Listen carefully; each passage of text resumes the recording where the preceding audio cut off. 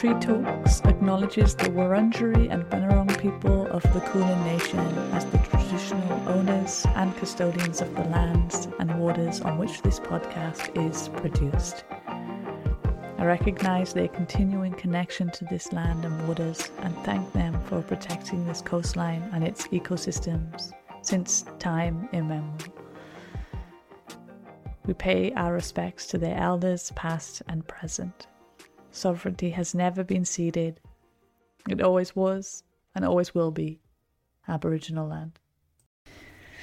You are listening to Tree Talks podcast with your host, Mona Broekhoff. This is season 1, episode 1. Let's see how we go. Hi, Britt. How are you going? I'm good, Mona. How are you? I'm good, thank you. I think I'd get you to introduce yourself because you know yourself better than anybody else.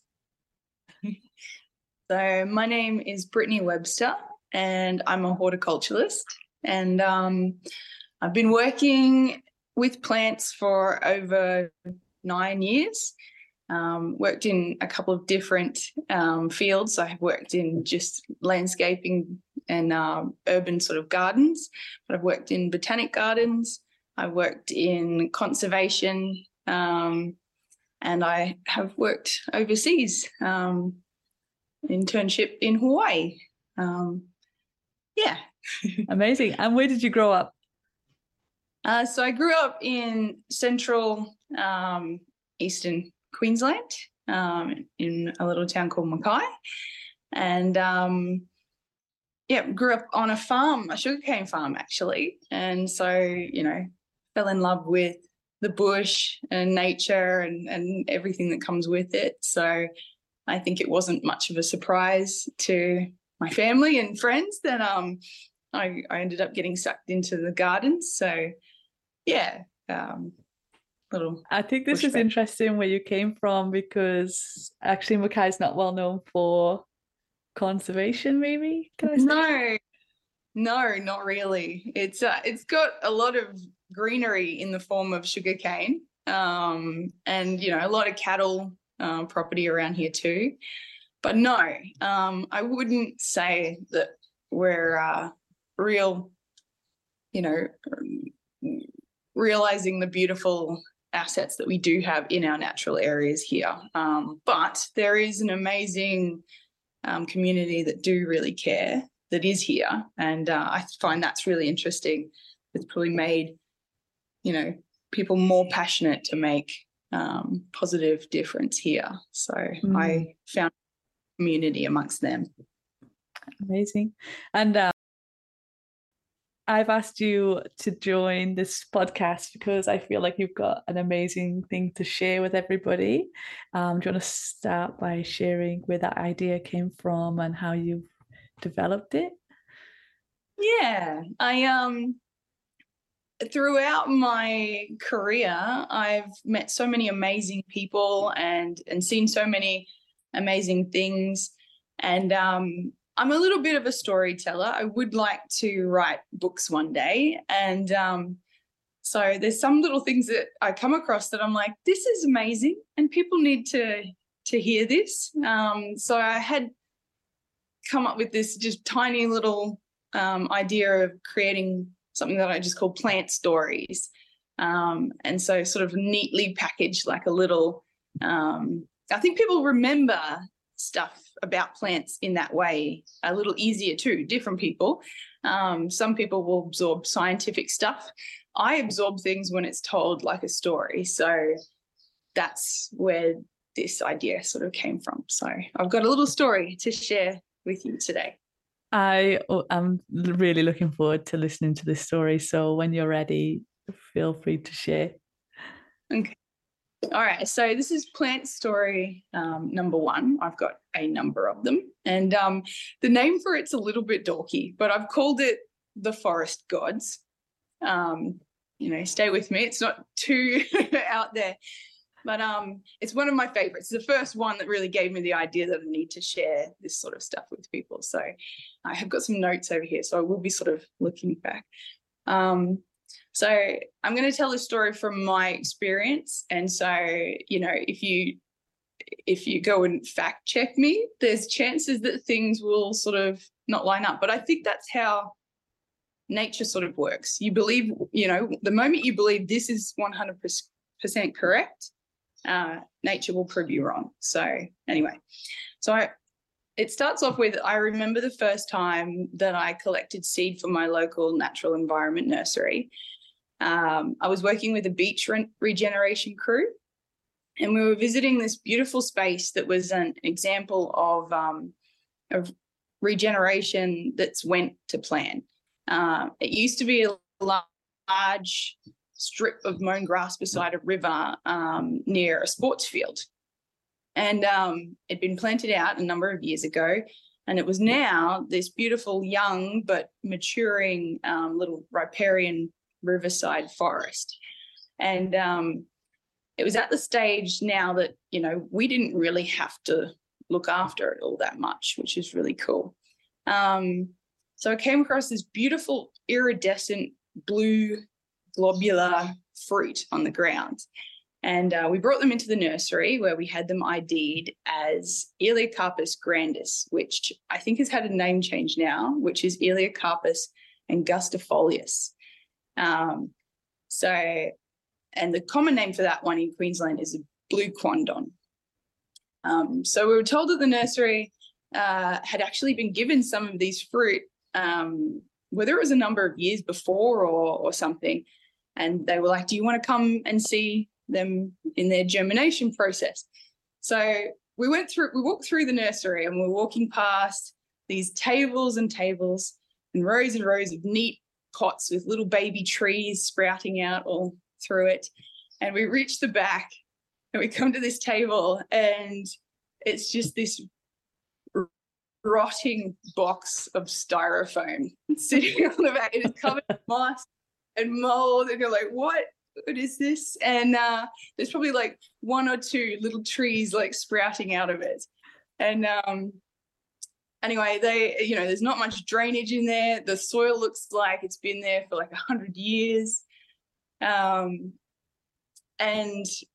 they go on to explain that basically these seeds almost need to ferment or be traumatized in some sort of way to trigger the germination process.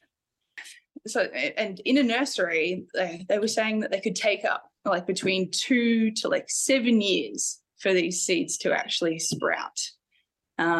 So we had a little bit of fun with the seeds that I brought in, and we had little experiments, and we sort of separated them up. So we're told that these seeds almost needed to ferment or be traumatized in some sort of way to germinate. So in a nursery setting, it could take from 2 to 7 years for them to actually sprout, unless they were eaten by a cassowary. So we learned that the cassowary and these seeds and a number of other forest seeds from up north around the Daintree area actually have this relationship where the stomach acid within the cassowary dissolves the seed casing to the point where they can actually absorb water once they're outside of the cassowary again. So that's the difference. If we want to sprout them, we have to wait while, cassowary can do the whole job there. So we had a little experiment because where we live, there isn't any cassowaries around here. And so we got, pots and buckets, and we let the seeds sit in Coca-Cola or in like bleach, or I think you with some like hammers, and, it was, but we're still like, it's going to be a long time before we actually see which ones worked, the best. I'm not sure whether I should say this really in recording, but I was tempted to swallow one myself. I didn't go into that extreme. But and then the thought process is that afterwards you just go to the toilet outside anyway. Yeah. I worked in the bush, okay? So And anyway, so, you know, this little experiment that got sort of put aside, and, you know, I pretty much sort of forgot about it. And anyway, I went camping probably like a couple of years after that, I think, with a good friend up at the Daintree. And, you know, amongst like seeing all the amazing plants up there, like the fan tree, the fan palm forest, we were also hanging out to catch a glimpse of the cassowary. So, you know, the campsite where we were staying, apparently people said, oh, they saw them walk through this morning, you know, we just missed them, all that kind of thing. And we actually didn't get to see them on that trip. It was really sad. Oh, no. But I know, yeah, but we did walk through a forest, and this is the part that really sticks with me, is we're walking on this little, you know, trodden path, and we came across a cassowary scat, so cassowary poo. And I was, you know, it was actually very cool, because I was struck by the memory of, you know, all these experiments that we'd done. And there was just like 100 little seeds in this scat on the middle of this trodden path that had all started to germinate in this spot, cassowary. So I was just left with this imagery in my head that the cassowary is walking along, just leaving little forests behind them, like a little forest god, leaving a trail of trees. And I think that's just so magical. So that's my story of the cassowary and the quandong. Yeah. I absolutely love it, the full circle of that, and how much we try to manipulate nature and to try and create it when it, like exactly what you said, it does what it does. Did Mackay have cassowary, do you know, there before? Were they ever in that area? That's a good question. I don't know. We have a few of these trees that seem to have this, you know, relationship with the cassowary. So I can't speak from any place of knowing 100%, but I wouldn't be surprised. I feel like, you know, maybe hundreds of years ago, the Daintree did spread down this far. Possibly. Yeah. I love the fact that you want to do all these stories, and in my head, they were going to come out of like seed packets, and your stories would come out of seed packets. Maybe we should do that. Maybe I should get them printed and put them in little seed for people to enjoy in that way. That would be very cute. Germinating your stories. Yeah. It'll have a little warning, do not swallow. Just listen to or read. Yes. Incredible. And I hope you do continue with these stories. I'd love to listen to more on the podcast, and I think it's so important to have stories as a connection to knowledge, to nature.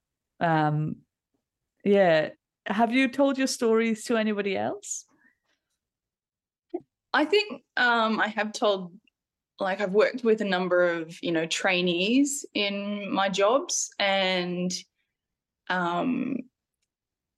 you know, it's really cool meeting these people who are real wide-eyed and, like, you know, everything is fresh and amazing for them. And, you know, I just remember I was receiving some of this information when I was the same sort of stage as them. And so, I will share with them, but I haven't shared it in any other formal sort of way. But yeah, maybe I will in the future. Would be nice. But, you know, it's I could just keep on going. Like, I still even have notes of extra stuff that I was like, maybe this is worth like mentioning. But whether we save that for another time or not. Yeah, sure. But yeah, there's more. There's more to come. Yeah. Do you have anybody that does similar things that you look at and read or watch their things? Or is this completely Britt Webster in your own mind, just the creative person that you are going for it? Oh, I think I definitely have friends and people that I've met throughout, doing this job. And, a few of them are a little magical with their sort of way that they sort of explain things to me. And so I can't take full credit. I've probably gotten a lot of inspiration from them that's formed who I am and how I sort of have accepted my sort of style of working in amongst plants and nature. So yeah, it probably is a bit Britt Webster unique, but definitely, there was little seeds of knowledge that were sort of gathered together from some of the amazing people that I work with. Incredible. And then, so your journey in Mackay and traveling around the world and to be connected back home, do you have any plans for future or anything you want to kind of achieve or do? I mean, you said about writing your stories potentially and writing books, so maybe that's part of it as well. I have so many ideas that I want to do. I think that I've reached a space where I really want to explore my creativity in this field because I've found that that's my unique voice that I can offer. So I have thought about things like I would love to just get into doing murals, in public spaces of plants and kind of, showing off the natives that people have in their backyards and the little stories that go with them. And so I think that would be really amazing to explore. I am very interested in exploring different ways of, creating landscapes in our backyards that are inspired by the natural environment around us. So whether that is, natural swimming pools or, just habitat gardens, that kind of thing, gardens for wildlife. So I may sort of step into those sort of fields, I think. But yeah, I've got too many ideas to focus on just one at the moment. So I'm sort of just, doing a little bit of this and doing a little bit of that. Yeah. And, hopefully the path will, reveal itself before me. So yeah. But when I talk about inspiring people, Mona, I definitely need to mention you as amongst those people as well. We've had fantastic conversations in the past where you've shared a lot of your experiences with me that just adds to all of my love and amazement for how lucky we are to work in this field. So thank you. And thank you for doing this as well.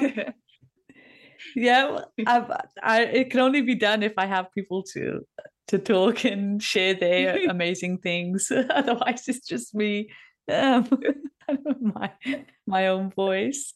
And speaking of voice, is there something that you want, like a not a lesson or just something you want to share with people about, the passion that you have, or I guess for me, I'm always talking to people about trees and things and how much we need to be a part of nature and things. Do you feel like you've got like a catchphrase, so to speak, or of what you just want to kind of tell those around you? Oh, maybe I do actually. And I sort of almost said it before, but I think I've always laughed a little bit at when you listen to, I love David Attenborough, and in some of his documentaries, he'll say, oh, this plant or this animal, it's the only one of its kind in the entire world. And, we're all like, wow, that's amazing. But the more you learn about plants and nature is you actually begin to realize that what he just said there is relevant to almost every little patch of natural environment. You can go down to a gully behind your house in an urban area, and it can be full of weeds and, mosquitoes and bugs and tadpoles and all that kind of stuff.